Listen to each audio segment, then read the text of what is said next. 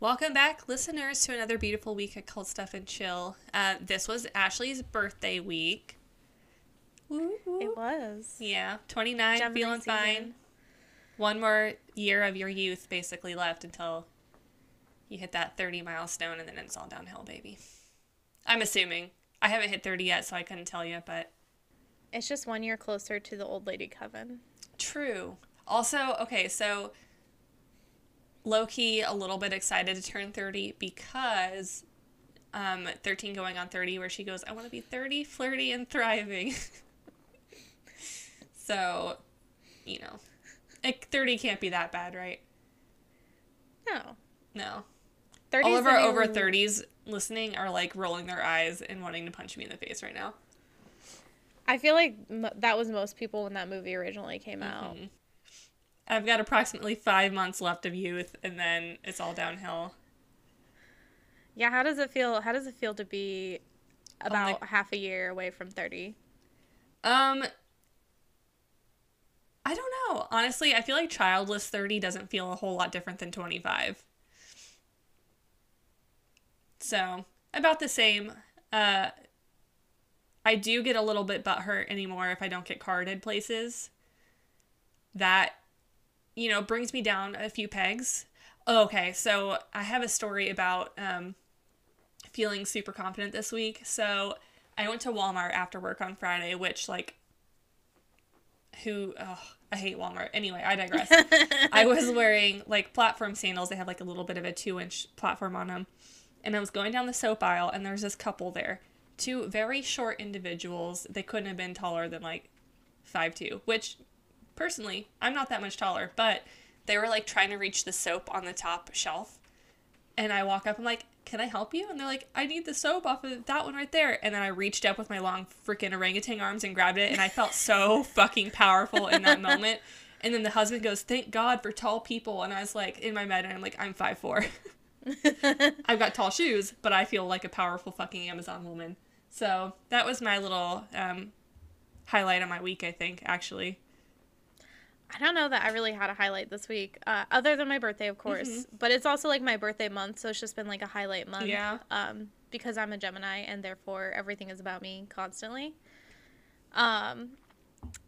But Your cupcakes were super cute, though. yeah, I had succulent themed cupcakes. Those were adorable and delicious because they came from a local bakery that's 120. It's been in business for 130 or something years. So they've really had time to perfect it. I also had matching cookies to go with the cupcakes. Adorbs. But also, I successfully wore a nightgown to my birthday dinner, and everyone complimented it and were like, oh my God, that's such a cute dress. So I guess that was a pretty big win for me Yeah. because really it's just been my lifetime, my lifelong goal to make all of my regular clothes pajamas and have people not really be any the wiser.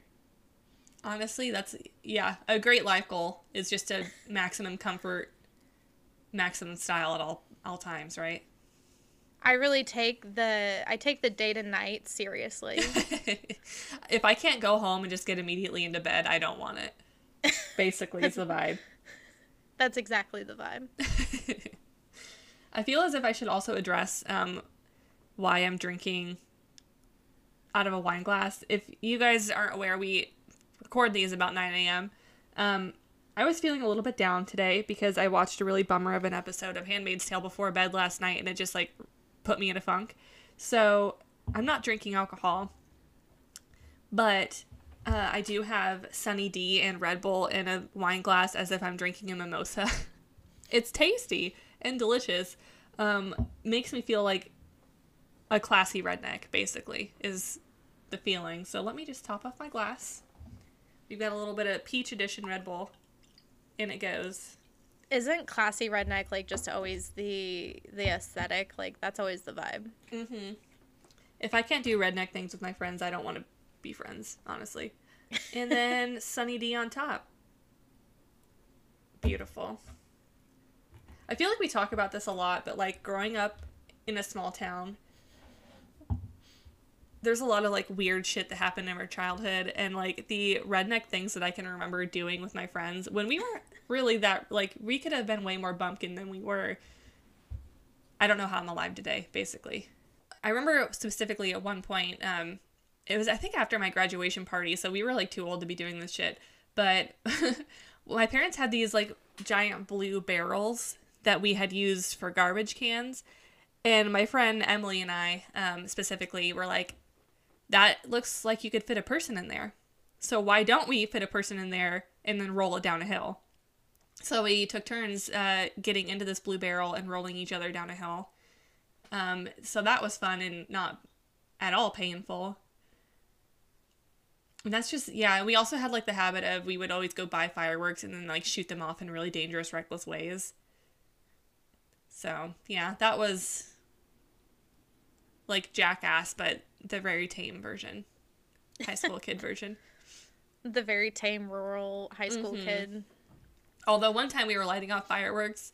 So my parents, they live on quite a bit of acreage. So we were, like, lighting off fireworks in the field next to their house.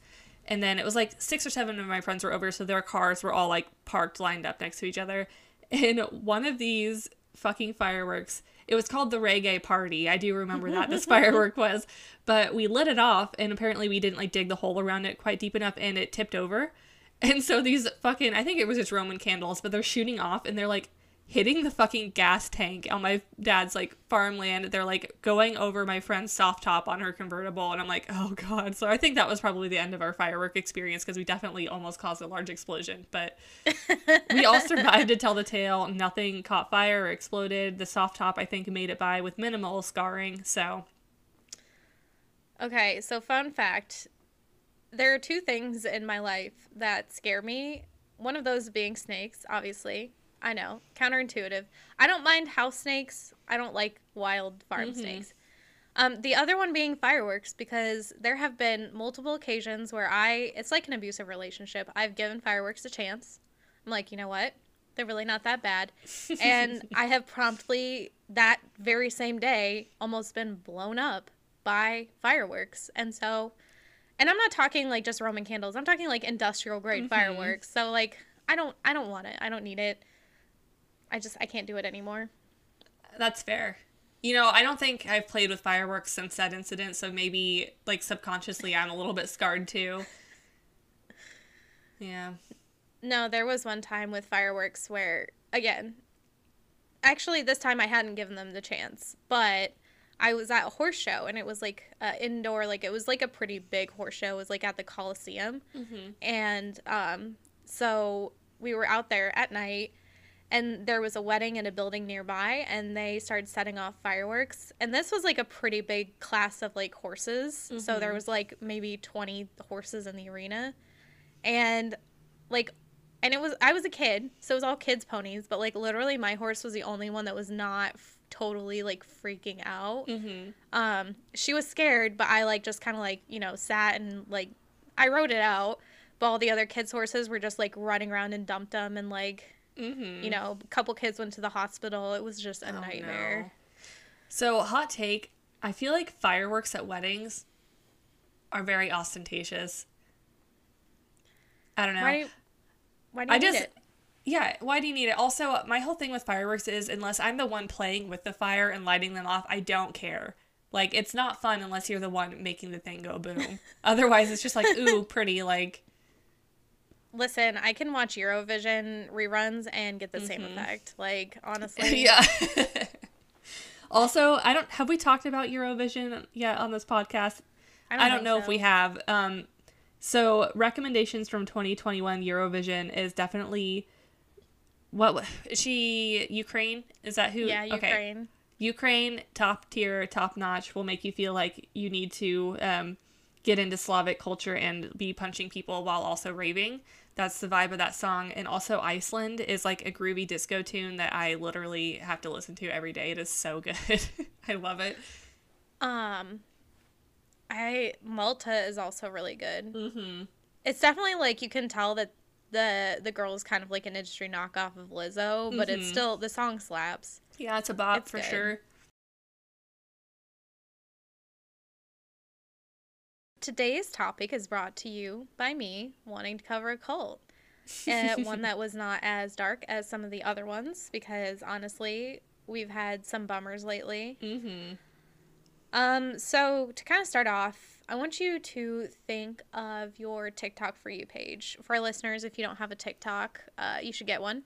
And I don't know about y'all, but on mine, I have a lot of like polyamorous, Marxist, mentally ill, queer, like adults, like Gen Zers and millennials. Like I don't really follow kids because That's fucking weird. Yeah, and kids don't have good content anyways. It's like, Yeah. Which is, you know what? It's kind of shocking I don't get more kids on my For You page given the amount of mini brand content that I have, like, just put into the world recently. that is shocking, but also, you know, they understand that there's an adult demographic for that. True. So take that demographic. Imagine it's a person. Now imagine that you are that person, and picture that you're like, you have just moved from the fucking asshole of the U.S., Ohio, into New York City. You just graduated college. You're in the city, New York City, new beginnings. You want to go out, experience life. In New York. Exactly. And some guy, he comes up to you and he's like, hey, sugar tits, I'm a therapist. You want to come join my sex commune? We'll cover your housing and therapy. And, like, of course, self-care queen, you're going to say yes. Am I? If I you guess, are okay, a polyamorous, Marxist, mentally ill, queer, adult, Gen Z, or millennial. Okay, yeah, that's fair. Me, personally, no. Given all those other check boxes, okay, yeah. I could see that. Also, you're in New York, so, like, they're going to cover your housing. True. That alone would... You don't even need to give me free therapy. If you tell me that you're going to pay my rent, then okay. Like, all right. Yeah, sure. I'll do whatever. So, our story starts with Saul Bernard Newton, born Saul Bernard Cohen on June 25th, 1906, in St. John, New Brunswick, Canada. Saul went to school at the University of Wisconsin. He later moved to Chicago and got mixed up with some communist and Antifa radical groups there. He joined a volunteer battalion to fight in the Spanish Civil War, and then later with the U.S. Army in World War II. Eventually, he was drafted into, like, the real U.S. Army, not just, like, the volunteer part, in 1943 during, again, World War II. So when he had completed his draft tour of duty, he went on to study psychotherapy, and around that time, he got married to Dr. Jane Pierce, who is also a psychotherapist. And they went on to work at the William Alanson White Institute for a few years, but they eventually left after the death of Harry Stack Sullivan, who was one of White Institute's founders, and apparently Jane and Saul's idol. Now, kind of going off of this Sullivan guy for a little bit, basically, Jane and Saul, these two people, this couple, they viewed Harry as, like, the father of modern psychotherapy. Like, he was going to change the world. Harry, he was a neo-Freudian psychiatrist and psychoanalyst who believed that personality can never be isolated from the complex interpersonal relationships in which a person lives, and that the field of psychiatry is the field of interpersonal relations under any and all circumstances in which such relations exist. Harry Sullivan, he spent a lot of time researching and working to help people with psychosis, and less time working on such administrative bullshit as actually publishing his findings. So while he doesn't have a lot of self-published works, his contemporaries would say that he was actually one of the most important underground influences in modern American psychoanalysis. And then there was actually, like, a lady that went through all of his works and, like, meticulously pulled out all the important bits, because he just had, like, all his notes and, like, a huge stack and, you know, files. Yeah, like mad scientist. Yeah, and so she went through all of it, and, like, she published his works after he passed. A few of Sullivan's gold star points include making the first mention of significant other in psychological literature, consulting the U.S. military on their psychological screening exam and telling them that sexuality played a minute role in causing mental disorders, and that adult homosexuals could and should be accepted into the military, which obviously the homophobes in charge, they were like, no, we don't want gays here. So they overruled that decision. And of course, being kind of overtly gay in an incredibly homophobic and hypermasculine time period. This is the 40s and the 50s and the 60s. Like, well, he wasn't alive in the 60s, but, you know, 40s and 50s. So Obviously, Jane and Saul were like, this dude's pretty fucking cool. So they were just devastated when he passed away. And they did spend a few years working at the Institute, but then they're like, you know what, no. We need to go out. We need to spread our wings. And they had this bright idea to start their own institute for psychoanalysis research. And somewhere they could really continue and build upon Sullivan's research, maybe do some more testing, get some more information, and really just push the limits of modern psychotherapy and psychoanalysis. Saul and Jane, they decide to open up the Sullivan Institute for Research and Psychoanalysis, of course named in honor of Harry Sullivan. And this was started on the Upper West Side of New York City. Now, Saul and Jane, they thought Hare Bear had some really good ideas, but it wasn't quite like buttering their bread right, so they thought that they could just stretch it further to kind of fit their narrative. Their main belief was that the traditional nuclear family was just kind of a bummer, like just really a drag. It's stressful, and that they thought that the family setup was the root cause of all social anxiety, and frankly, that families were just oppressive. They were not a vibe. So how do we get around this? Of course, you know where this is going. They decided to start a cult. Of course. Logical next step. This cult, they just called it by the Institute name. It doesn't really have a formal name. Outsiders called them the Sullivanians or Sulvaninians. I don't know. It's a lot of fucking... Too many syllables. For this shit. Anyways, the cult was structured primarily as a polyamorous sex commune where everyone, therapists and patients alike, lived in the same building, they hung out, and they all had casual sex with one another. Some early members include Jackson Pollock, Richard Price, and Judy Collins. Of course, now we know there is like a massive power disparity between the therapists and the patients, and then, you know, if famous people are coming in here to... In today's world, we'd be like, that is a sexual harassment nightmare, and that is definitely illegal. But back then, they're just like, yeah, you know what? Fuck it. Yeah. Who cares? So the main demographic of this group that they were trying to bring in was well-educated, secular-minded, sometimes Jewish, and sexually liberated people. Jane and Saul, they basically twisted Sullivan's writings, and their main method of gaining new members was preying on these young, liberal, college-age, or recently graduated adults, and often people unfamiliar with the city that were looking for, you know, to find a place where they fit in, or even sometimes just like people that were looking for roommates. So, I know you probably said this already. Approximately what year would this have been? Are we in like the 60s? Okay. Yeah. They started it in 1957, I believe. And then this is more into the 60s. So we're getting into like that free love kind of era too. Yeah. Yeah, it was like the 1960s sexual revolution around this time. And so people were like, yeah, like people that wanted to experiment too would kind of go here because it was like a very safe and sterile environment to do it.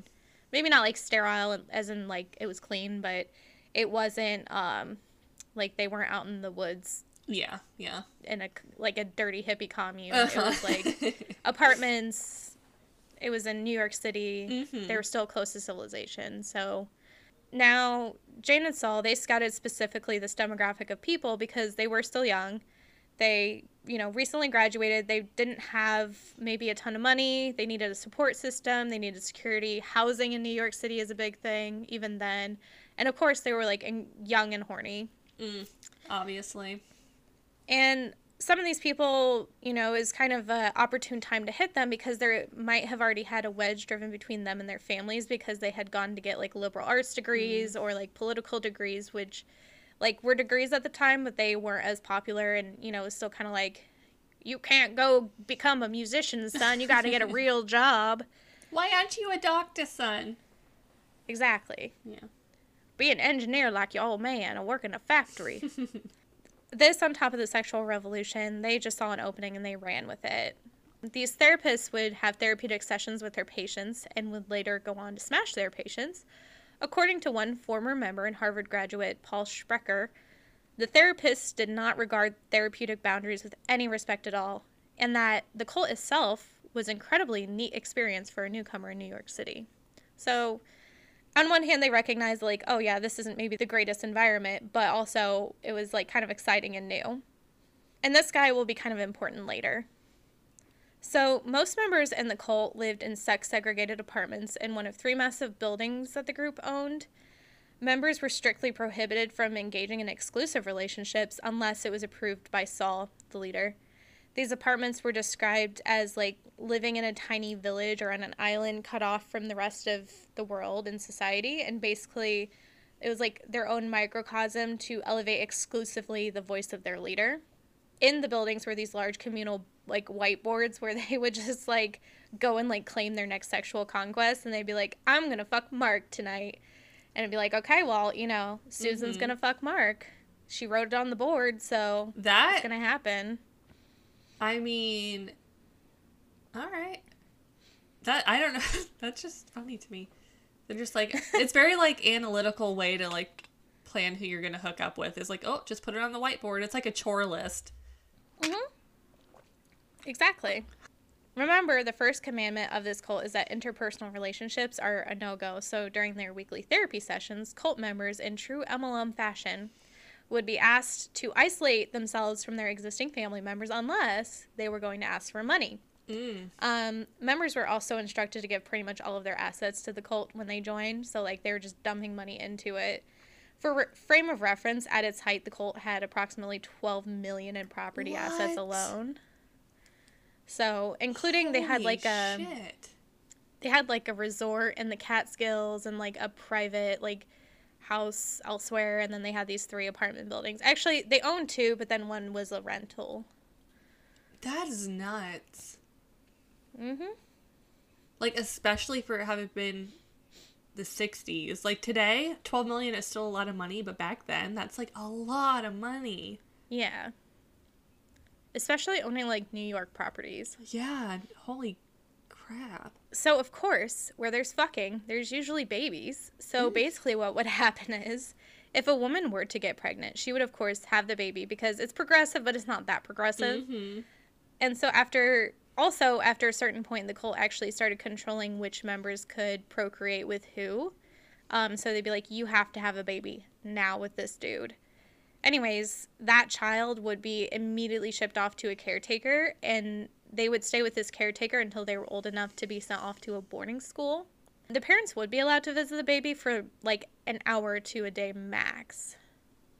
So this was really like the most scandalous part of the cult. Like, people were like, yeah, we don't care that these people are fucking, but like the children, think of the children. For me, it's like, at least something worse wasn't happening to the kids. Like, yeah, is that the best environment for them? No, but like, there's a lot of stories of cults where there's just like rampant Abuse. CSA. Yeah, and you're just like, oh my god, like Maybe this, I mean, either way, like, they're not being brought into the world under good circumstances. However, like, given the fact that they're in a cult, it could have been a lot worse. they're also being sent to like boarding schools, so it's like they're getting like the best of education. Is it the most nurturing or like the best environment? No, but like, and I'm sure there's probably some abuse with like the caretakers and stuff, but it's not like, that's not like a main tenet of the information about this cult. So They're not being asked to drink the Kool-Aid, so no, that's they're not involved at all. So during this time, the cult had been living in relative peace, but things started to change in the mid-70s when Jane and Saul separated. Jane, she's like, I gotta get out of here. This dude's fucking crazy. This was a bad idea. You know, when we were young, it was better, but now we're getting older and it's fucking dumb. Saul, he was fucking around, and he eventually married Joan Harvey, who is a soap opera actor and aspiring stage director. So Joan, not to be confused with Jane, Joan decided that just talking in therapy, that shit's kind of boring. It's kind of a bummer. It wasn't really her thing, and she mainly couldn't use that to her monetary advantage. So she just really couldn't work with that situation. But like, what if you worked through your issues with the magic of theater? So they're working through their problems. She's getting money, and then the audience is getting a performance. So it's like a win-win-win. true. That is the direction that she decided they needed to be taking immediately. And what better way to do that? Because like, these people, they are untrained. They are not thespians. Why don't we merge them with a pre-existing politically raw theater collective called the Fourth Wall Repertory Company, aka Fourth Wall Political Theater. And it was basically like if OnlyFans took their top creators and decided to make a sexy version of Hamilton. Wait, I would pay to see that, though. I mean, I would too, honestly. You heard it here first. We're going to send this to OnlyFans. Wait, okay. So I feel like, obviously, the clear choice for Alexander Hamilton, given the fact that they are such a Hamil stan, and they are one of the top creators on OnlyFans, Trisha Paytas. And we know that she wants to do musical. They want to do musical theater. So there we go. There is our. We will not help produce it in any way. We will literally provide fodder for someone else to. We're literally just creative brainstorming, and then you can pay us for the rights to use that idea. So mostly Ashley, because she came up with it. We will accept Venmo or PayPal. Thank you. So, of course, these complexes, it's New York. You're lucky if you have a bathroom, and they did not have a built-in theater. Obviously, this is now a need for this group. So, in 1978, they started looking at spaces that they could have their profoundly therapeutic performances at, and eventually found a place called the Truck and Warehouse Theater in the East Village. However, there was one small problem with this space, that there was already a theater company that had been occupying it, and while their lease was up, they were claiming squatters' rights. Instead of handling things legally, the Sylvanians took things into their own hands. They collected hundreds of their followers, and they marched down to the theater, and they decided they were going to occupy it until these people vacated. So, of course, the cops showed up, and in a super dramatic and petty move, the cult barricaded themselves in the theater and just, like, fucking trashed the place. Like, they destroyed a bunch of sets, costumes, everything. Eventually, 3 people were arrested from this incident, but all in all, Saul considered it a win, and that was basically, like, an outstanding opening night performance. While this could have just been an isolated incident, it was actually kind of a ramp up into a long list of erratic and hostile moves on Saul's part, and like kind of getting increasingly deranged, I guess. The next major catalyst was when the 3 Mile Island had their like nuclear semi fallout, but this was all the way in Pennsylvania. However, Saul became incredibly concerned that like this would destroy Manhattan, and so he drug everyone that would go with him down to Orlando, Florida. So about 250 members, they spent a few weeks in Sunshine State, but when it became apparent that Manhattan was not actually going to be destroyed by nuclear fallout, Saul's like, all right, we'll go back. So they moved back to New York, and anytime anyone in the group asked about the whole fiasco, like, would you like to address this, sir? He'd just be like, get the fuck out. He'd just kick him out. Like, you basically could not criticize him for this decision at all. And then also the people who didn't go, who like just wanted to stay in Manhattan, were like, we'll take our chances. They were instantly made pariahs in the group. He just like persecuted them. He was not nice to them. He's like, fuck off. You didn't believe me, even though nothing happened. After this incident in particular, he was just becoming like more and more paranoid and delusional. Now, it's thought that these erratic behaviors were like early warning signs of his developing dementia that would eventually deteriorate into Alzheimer's. But at this point in time, he's just like the eccentric leader of a rather large cult with like over 500 followers at this point. And they were like just brainwashed and were like, we're just waiting on your every word. Like, we'll do whatever you say, man. That's a lot of followers. Yeah. And in New York. Yeah. Dang. So, in another kind of kooky incident, this one wasn't necessarily as bad, but Saul had a secret steel-lined room built in the cult's, at this time, new Catskills property, so that Joan could edit her films without the interference from the CIA. Of course, yeah, of course. Makes sense. He also started organizing these, like, insanely detailed and multifaceted logistics plans to evacuate the cult in event of disaster. So he'd be like, this is plan A, this is plan B. Basically, he's like, we got go bags. We're going to evacuate through this bridge if this happens. But if that bridge falls in, we're going to go here. And, like, basically just, like, really over-planning it to the point where it wasn't just like, oh, we need to make sure that everybody gets out safely. It was like, this is quickly becoming an obsession. Now we're in the 90s, and Saul not only was being erratic, but he was becoming violent and outright intimidating as the dementia progressed. One incident in particular involved a former therapist, Michael Cohen, attempting to leave the group. He's like, fuck you, I'm out. He got as far as Union Square subway station before two of the cult members, one of them being Saul's own son, assaulted him. And they basically just dangled him over the tracks and were like, we're going to drop you unless you come back with us. No. What? Yeah. Assholes. Another kind of like violent incident, and I say kind of, it was very violent. It was an act of like potentially unwarranted revenge. Basically, the building next door spilled some paint on their building. And so as revenge or whatever, they decided to go over there in the dead of night, dressed up like all in dark clothes and with masks, and beat up the tenants of that building, smashing appliances, sinks, toilets, tubs. And they were ripping open mattresses and just basically causing like havoc and being destructive. And again, it was like literally because someone spilt paint on the outside of the institute. And I saw the picture of it, and it's like really not that much paint, and it could have been an accident. It wasn't like somebody had graffitied it. It's just like a spill of paint.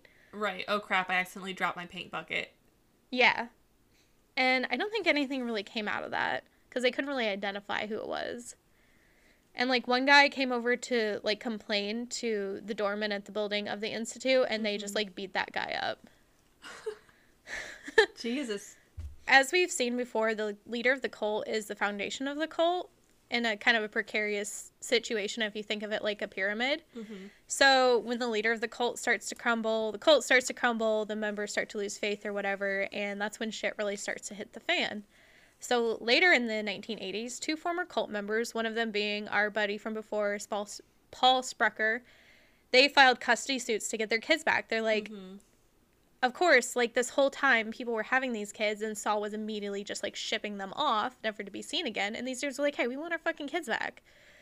So, of course, during the trials, the custody trials, this brought up all the other fucked up shit that these dudes were doing to the eyes of the media. And so that's when, like, membership really started to decline. They weren't getting any new members. People were leaving because they're like, this is fucking weird. Like, this really is fucked up. This is really not how people live. So, as we know, all good things must come to an end. And in 1991, the Slovenians, they came to a hard stop when Saul Bernard Newton, he passed away at the age of 85 from complications with sepsis stemming from his Alzheimer's disease. So you might be asking, like, what happened to the group? What happened to the members? What did they do? They pretty much dispersed immediately. Obviously, like, nobody's leading them. I don't know about the leases, how long they were up after the group dissolved. I know at one point there was, like, 2 groups on Facebook for these members to, like, commiserate, like, what had happened to them. And one of them was, like, a very positive, like, oh, this was a great experience. We loved it. And the other one was a very, like, that was fucked up what happened to us here. Oh no. And like the dude that ran the one that was like everybody thought it was great, he actually deleted it like after somebody started talking badly about Joan, the one that wanted to be a director. Just like immediately deleted it, and then people were like, dude, like, why are you doing that? It's a great community. He's like, if you want to start your own Facebook group so damn bad, then start it. It's not that hard. But like, I don't think anybody ever did. These members, they all went on, like, most of them went on to have pretty successful lives. Like, they were all pretty well educated. They had families. So, I mean, other than that, nothing really, like, obviously there were some assaults, but nothing really that bad happened. Well, the whole thing where, like, they were telling which people could procreate with who seems a little eugenic-y. Yeah. But I don't know that it was. It does seem eugenic-y in practice, or, like, in theory, but, like, I don't know that they were, I don't know that it was a racial thing or, like a genetic thing. It was I more think it was just, like, we want control over you thing. Yeah. Well, and I don't think they really cared about sexuality either. That's one thing I kind of looked for, but, again, this one is kind of a lesser known and lesser documented. Like, I think maybe 1 or 2 other podcasts have done episodes on it, but other than that, it's like a lot of the information stems from like a few articles and interviews with some of the former members. So It was kind of hard to find research on it, but also I was determined to do it because I was like, we need a not so shitty situation. And I'm really glad that you went that route because unfortunately, my story this week gets pretty heavily into sexual abuse, particularly of minors.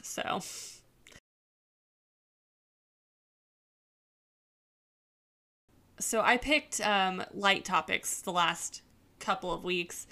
So this week I was like, let's not do a cryptid, let's choose a murder. Unfortunately, upon doing the research for this, I got in too deep and lost in the sauce to choose a different murder, and this one is fucking depressing.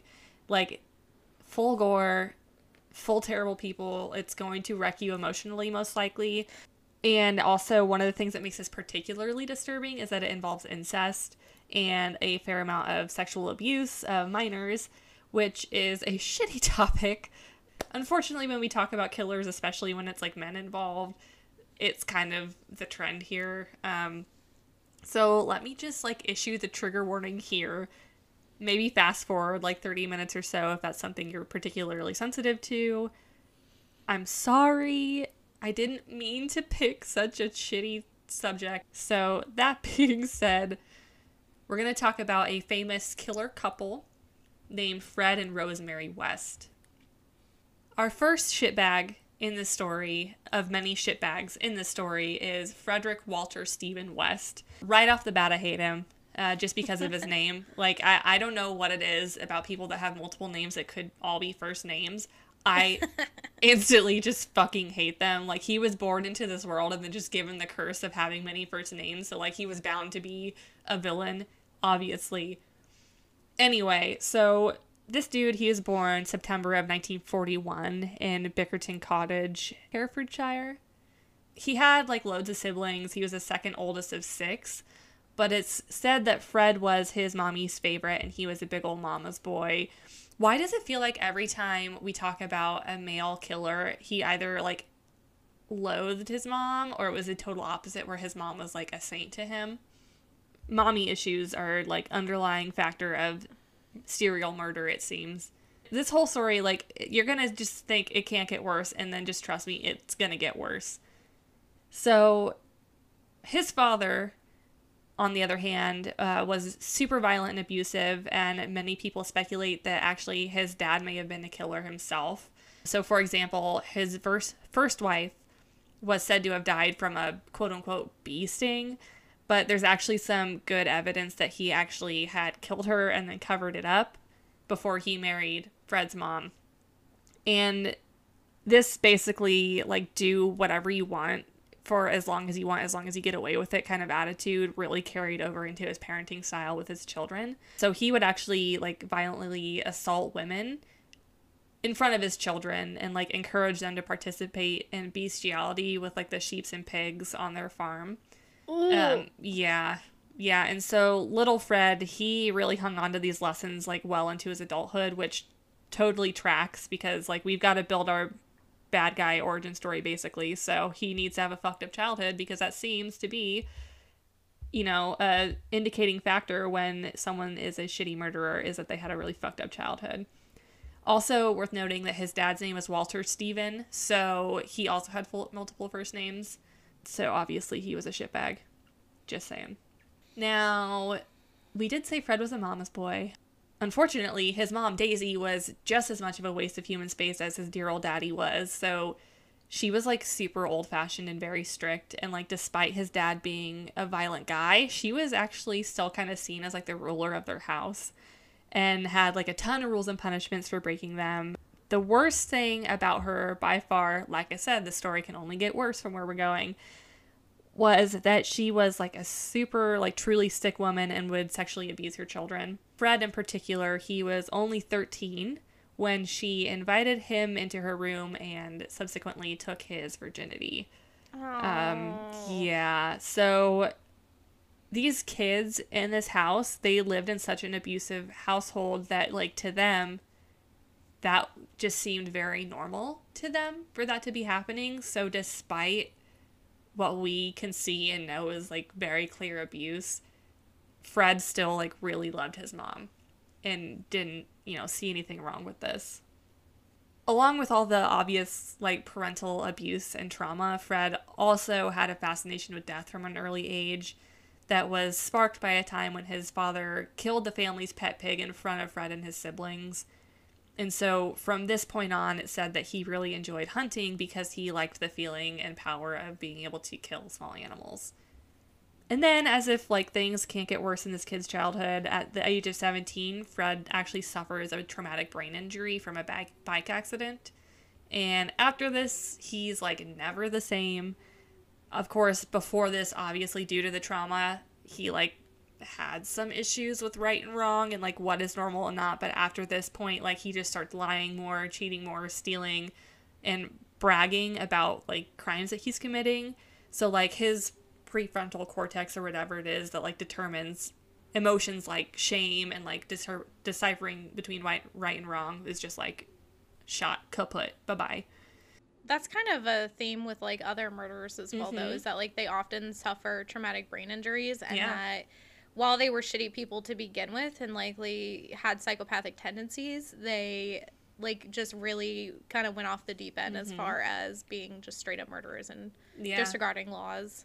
Well, because like prior to that, he maybe had like that sense of like a little bit of guilt or shame or just like knowing that he shouldn't be doing what he's doing, but like trying to be secretive about it. Whereas like after the brain injury, he just like gets more blatant about fucking laissez-faire committing crimes and beating people up, and it's just bad. 2 years after Fred's injury, he actually ends up being charged with R-wording his little sister. So he never receives any sort of punishment for this because his sister didn't want to testify against him, which honestly, it kind of makes total sense because why would she do that? Like, she still had to live within that abusive household with him, with her family, and the mother who like already has basically made it known that Fred is her favorite child. So really she probably would have just had even more abuse thrown her way if she had actually testified. So Fred, unfortunately, gets off of this charge scot-free and is, you know, that probably just adds to his, like, I can do whatever I want complex that he already has going. The second half of our supervillain duo, Rose West, she's not much fucking better. She is born in November of 1953 in Devon, England. Ironically, her mom was also named Daisy. So Daisy number 2, she suffered from mental illnesses like depression, and at one point while pregnant with Rose, she actually received electric shock therapy to treat it, in which, so for those of you that don't know, they would purposely trigger seizures, and that would allegedly provide relief for mental disorders. This led to Rose having brain trauma and all kinds of developmental issues growing up, so she also, much like Fred, had a hard time differentiating between right and wrong and just didn't really feel the emotions like shame or guilt or anything that would prevent her from acting on certain impulses. Again, back to the brain trauma thing. Like, it's kind of a big thing within the killer community is that, you know, it really just gets rid of any sort of guilt that you would feel for doing shitty things. Rose also had an abusive father who was schizophrenic, and so he would also often fly off the handles during an episode and not only beat but sexually abuse his daughter.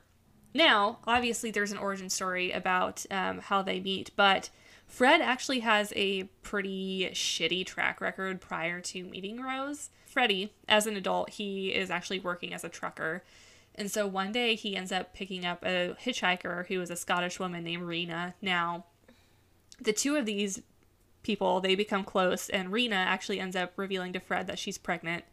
And so the two of them, they hatch this plan that they're going to get married, I think so that they could like live together and in the same country, essentially. So Fred, he agrees to raise Rena's child as his. You know, they do that. They're living together. She's pregnant. They're married. And they eventually move to Glasgow. But when the baby is born, to their surprise, it's a mixed race baby, and both of them happen to be white. So they have to quickly like come up with an idea of how to cover this up. And so they say that Rena had a miscarriage, and they've actually adopted this child. Shortly after the birth of that child, whose name is Charmaine, they do have a child of their own. So now they've got 2 daughters. During these years, while he's still married to Rena, Fred becomes acquainted with a 16-year-old girl named Anne through their nanny. So Rena and Fred have a nanny who has a friend named Anne, and that's how they all meet. So they eventually become really close with Anne, who had also like a traumatic, abusive family life of her own. And so they essentially tell her, you can come live with us. And so Anne moves in with Fred and Rena. A lot of shitty things happen in these years, but the brief summation is that Fred, while on his job, he is currently this time working as an ice cream truck man, which, yuck. Like, Yeah. given his history, the fact that he is selling ice cream to children on the street. So while on this job, in his ice cream truck, he hits and kills a 4-year-old boy. Again, never gets charged because it's deemed as an accidental occurrence. Then Rena leaves Fred and the girls. So she gets fed up, assuming he's abusive or something like that. Anyway, moral of the story, Rena leaves Fred. She leaves the children with Fred. And then, of course, Fred and 16-year-old Anne start a relationship.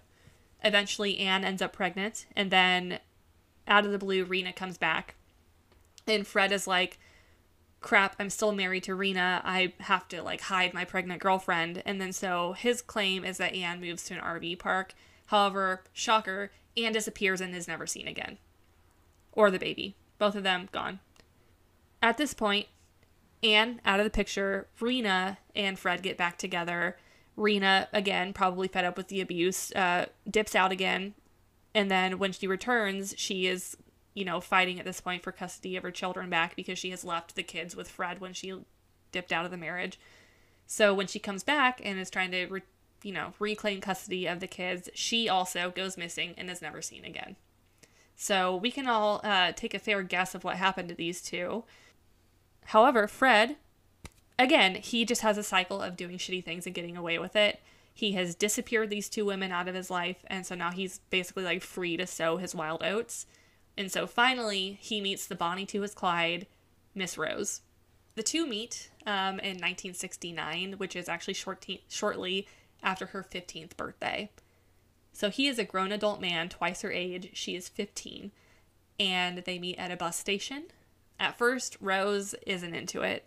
Apparently, in addition to being a disgusting individual on the inside, Fred also has super poor hygiene. And so, like, he's not brushing his teeth or showering regularly. So Rose is just, like, instantly turned off by that. Being the creepy psychopath that he is, Fred makes it his mission, essentially, to win her over. And so he goes to that bus stop every single day and eventually charms her pants off somehow. This could likely be because of her childhood, where she was just, like, seeking acceptance from a man, especially an older male figure, because her dad was a little bit abusive. Maybe that's part of it. Eventually, she agrees to go on a date with him.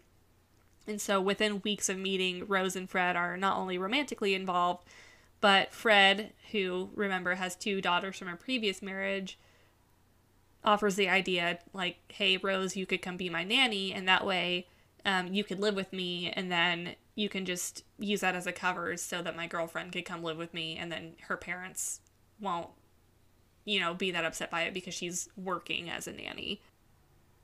Eventually, like, after several months of this setup, Rose decides that she wants to introduce her new boyfriend, Fred, to her family and her parents. Despite being abusive, they can recognize that this is a big fucking no-no, and they're like, this is not going to work for us.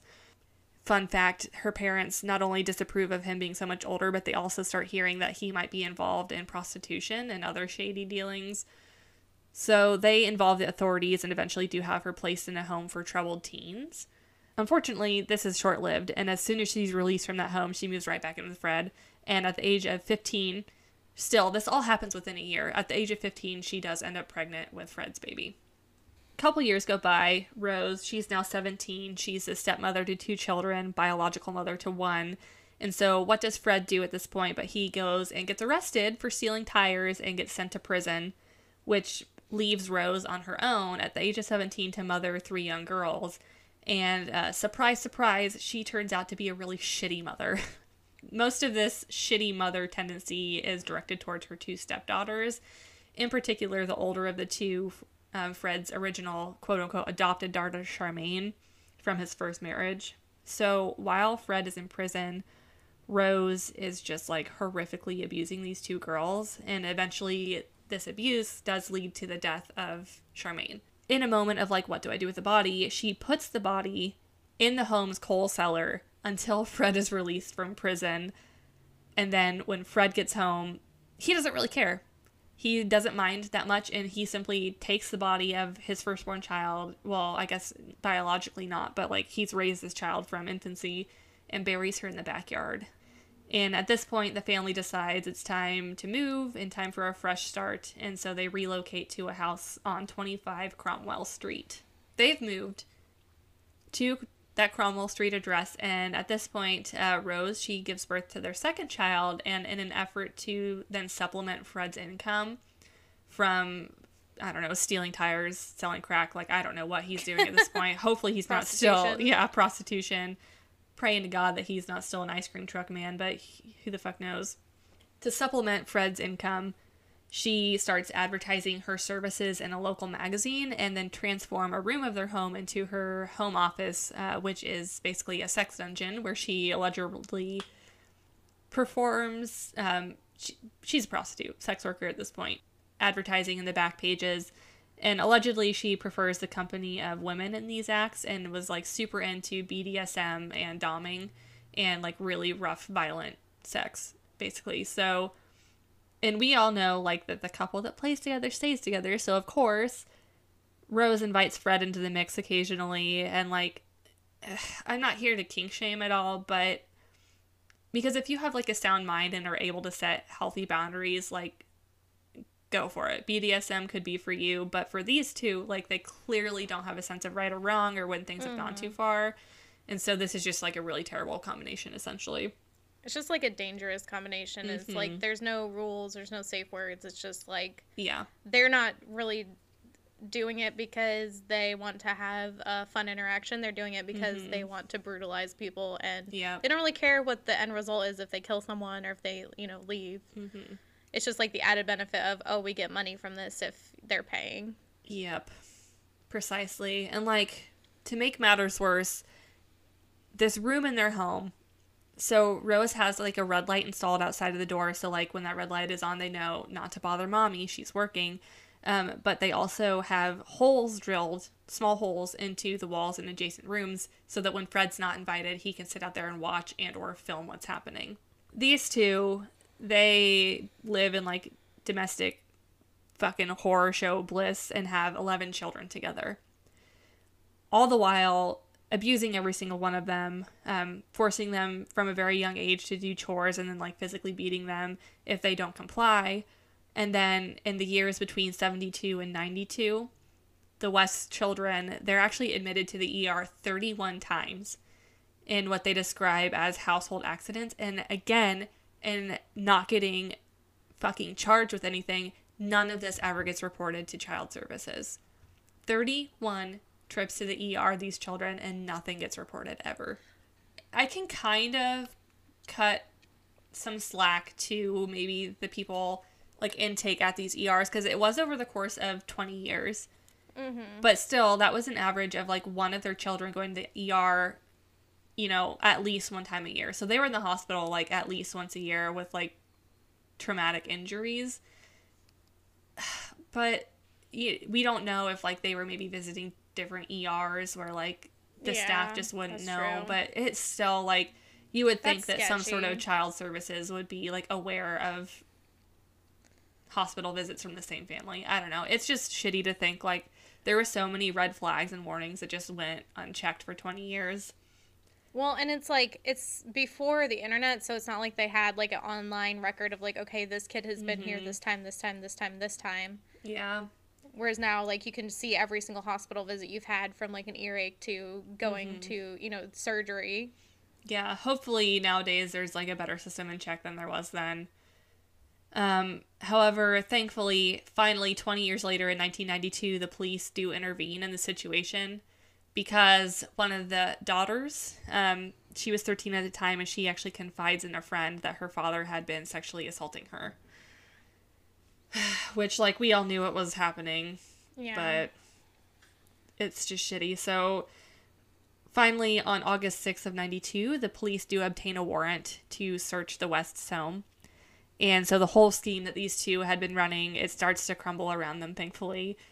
Upon searching the home, Rose's prostitution business becomes obvious, which is and maybe was still illegal in that time and place. And not only that, but the couple have 99 homemade porn tapes from people having not consented. And unfortunately, some of these include evidence of Fred's abuse towards his daughters. Nope. So, no, thank you. Yeah, at this point, 5 of the children are removed from the home, and they do start to talk. Things start to come out. So the West children, they started to say that their mother had inflicted most of the physical abuse in the home, and that their father frequently said that if they told anyone about goings-on in the households, that they would be buried under the patio, like their eldest sister, Heather, who was the West's firstborn child, who had mysteriously disappeared years prior and had been written off by authorities as a runaway. And honestly, who would have blamed her? Like, no one. But unfortunately, that is not what happened. So when asked about this, Fred actually, he made jokes and told the investigators that they were dumb for believing the kids having said that, and that it was just a funny family story that he would tell to scare the younger kids. And he actually claimed that Heather was alive and well, supporting herself via prostitution. And Rose initially claimed that she didn't have any knowledge of Heather's whereabouts. Thankfully, this time authorities have, gotten wiser and they don't buy it. So they decide that they should dig up the back patio. Upon realizing that he is actually finally well and truly busted, Fred formally admits to the police that he had indeed killed his daughter Heather, albeit in an act of self-defense. He did confess to strangling Heather in a fit of rage after she had threatened him or whatever, and then he had dismembered her body. I'm trying to think of a less disgusting way to say this, but essentially he dismembers her body in the bathroom of their home with a serrated knife that he used to cut meat, and that her remains had been stored in a garbage can until he had the opportunity to dig her grave in the backyard.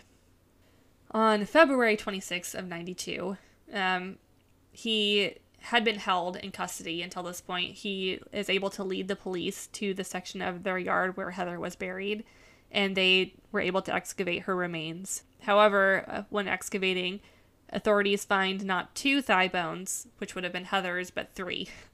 So, when presented with this information, Fred confesses that, there's 2 other sets of human remains in the yard. One was a woman named Shirley, who he described as being a former tenant of them and a lesbian, which, unimportant information, but he goes, she was a tenant and a lesbian who had been heavily pregnant with his child at the time of her murder, so it sounds like it was a rape situation.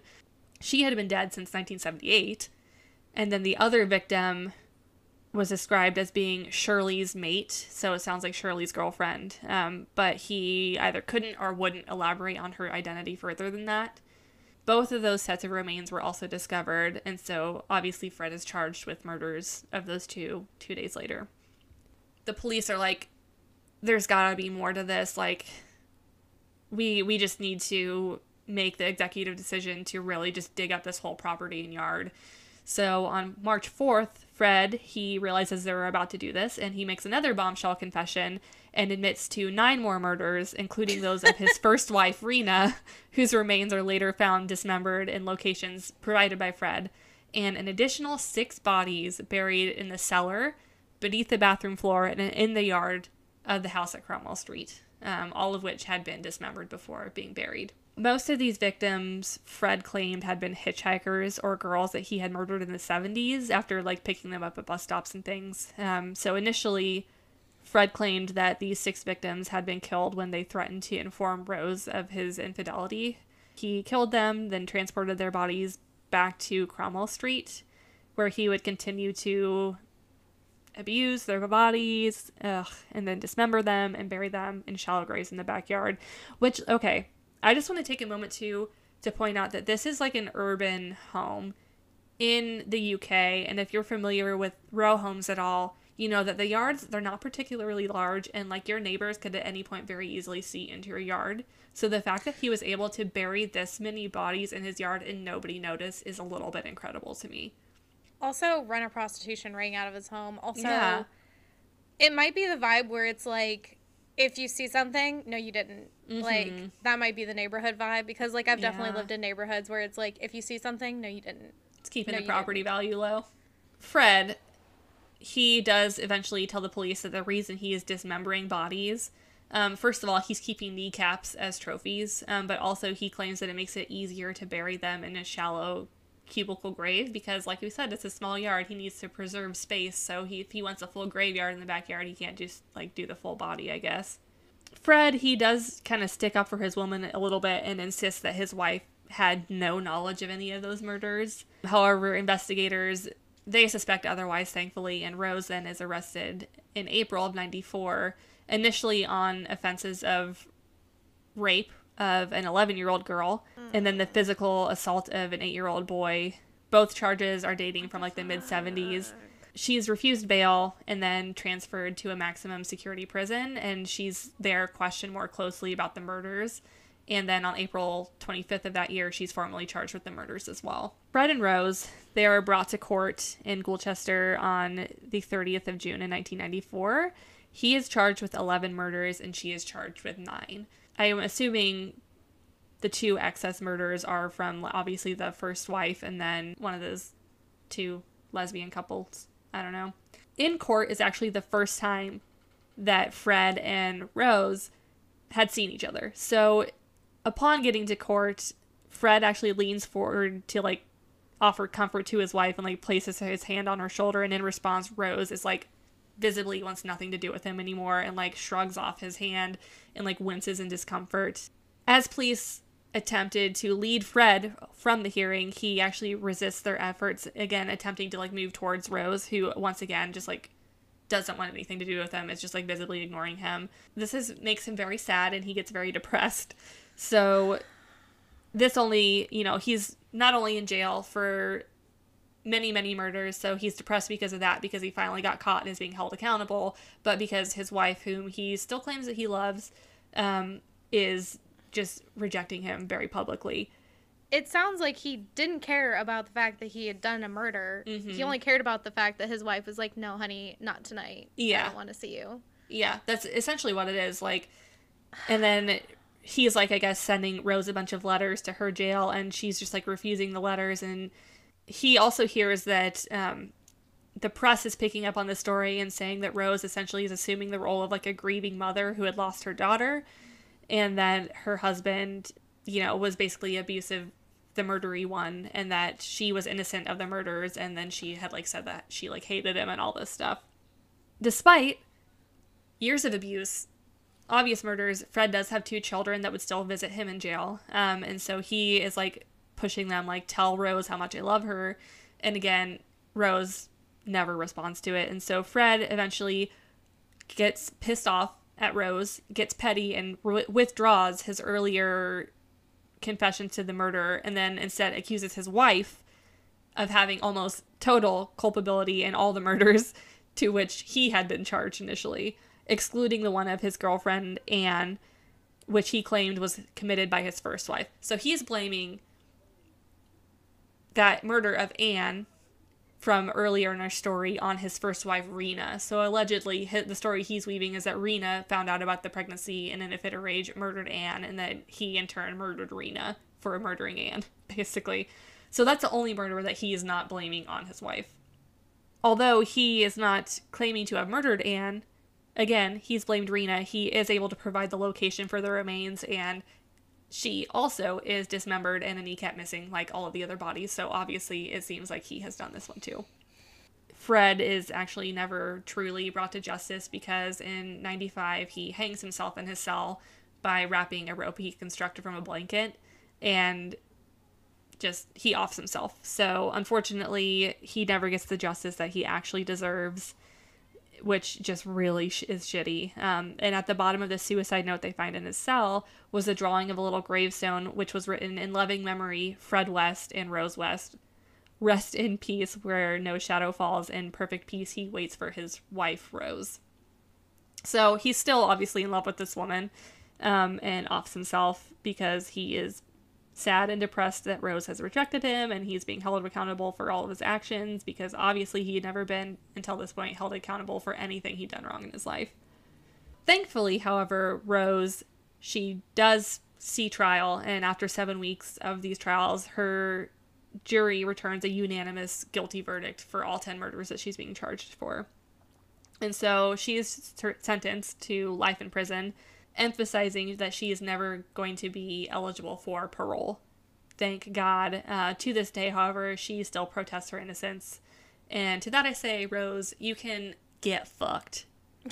Just get fucked. You do not deserve any amount of sympathy at all.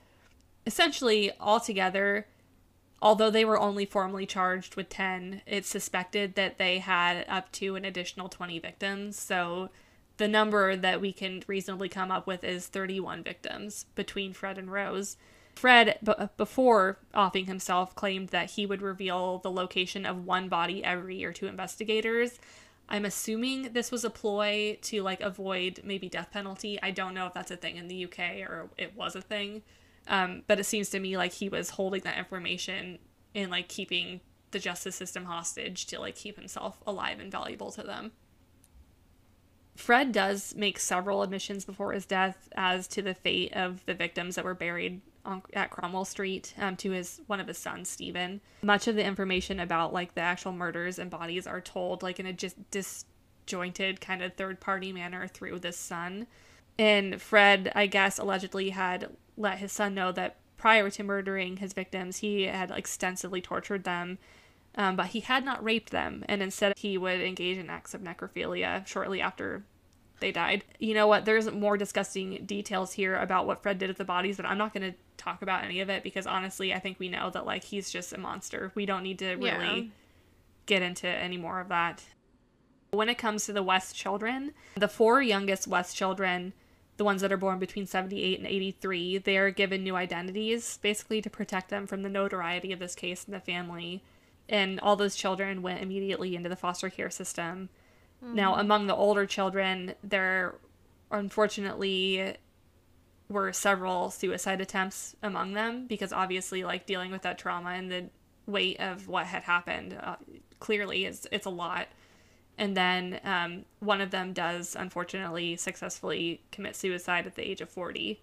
I hope for the younger children that they were young enough to, like, receive help and therapy and, like, new families that cared for them, you know, correctly. And then to sum it all up, the house on Cromwell Street eventually is demolished in October of 96 with every single piece of debris destroyed to discourage potential souvenir hunters. It was referred in the media as the House of Horrors, and that's the end of my story. And like I said, like, there is no happy ending or good resolution to this. Let's do Terror time, and hopefully it'll be a little less depressing than the last week. So for this week, we have the Page of Pentacles upright, which is, like, opportunity or, like, discovery. Then we have the Moon reversed, which is, like, this is, like, confusion or, like, disbelief. So, like, maybe you're going to have a period of mastery, but, like, you're not going to be able, like, you have imposter syndrome, like, you're not going to be able to believe it. And then we have the Three of Wands upright, and that is, like, strategy, planning, or it could be that you're going on a trip. This is definitely more like strategy, it feels like. Like, you have to come up with a strategy to kind of overcome your imposter syndrome. These two kind of go together. So the Justice card reversed and the Ace of Pentacles reversed, which, like, these are both, like, greed and corruption. So it's, like, just, you have a little bit of imposter syndrome. You're kind of like, oh, you know what? I have a strategy for it. Because of the corruption that's kind of at play, you can't really enact on that strategy correctly. And then there's the Empress reverse, which is, like, this is, like, resistance again to, like, your change, like, you wanting to better yourself or have a period of growth. You don't feel like you're prepared, like you have all your shit together. Yeah, don't have your shit together. But some Big Daddy energy this week is going to come in and help you, so, you know, that's it. Shout out to the Big Daddy energy. Yeah. helping us this week. Hopefully it's not fucking gross ass. What's his face? What's his nuts? Big Gross. Daddy energy. Gross ass what's his nuts. That's just gonna be his name from now on. Honestly, that's what he Gross deserves. Gross ass what's its nuts. Well, Alright, friends, on that note, do we have any words of wisdom for this week that aren't super depressing? don't wait until the last minute to do fucking thing. Yeah. If it's gonna be that sad and. But I feel like a lot of these stories are like that, so. Mm-hmm. It was bad, guys. I'm sorry. So that's my words of wisdom is don't wait till the last minute to do your research and then get too far into the story to have time to pick anything else. And then also don't finish your research, be bummed about it, then watch season 4, episode 3 of Handmaid's Tale, and then immediately follow it up with season 2, episode 1 of Dave, in which it was supposed to be a comedy, but was actually super depressing, and then go to sleep and just be depressed about it. Don't do that. Don't be me. But also, is that going to stop us from doing that again? No, absolutely not. I will definitely wait until the last minute to do my research next week, but maybe I'll just pick a subject that I know isn't going to be too big of a bummer. Come back next week where we promise not to emotionally traumatize and abuse you. You can find our socials down below in the description of wherever you're listening. Links on our bio to everything, yada yada. If you're don't know where it is, you're smart, you'll figure it out, yada yada, whatever. On that note, okay, bye guys. Bye. Bye.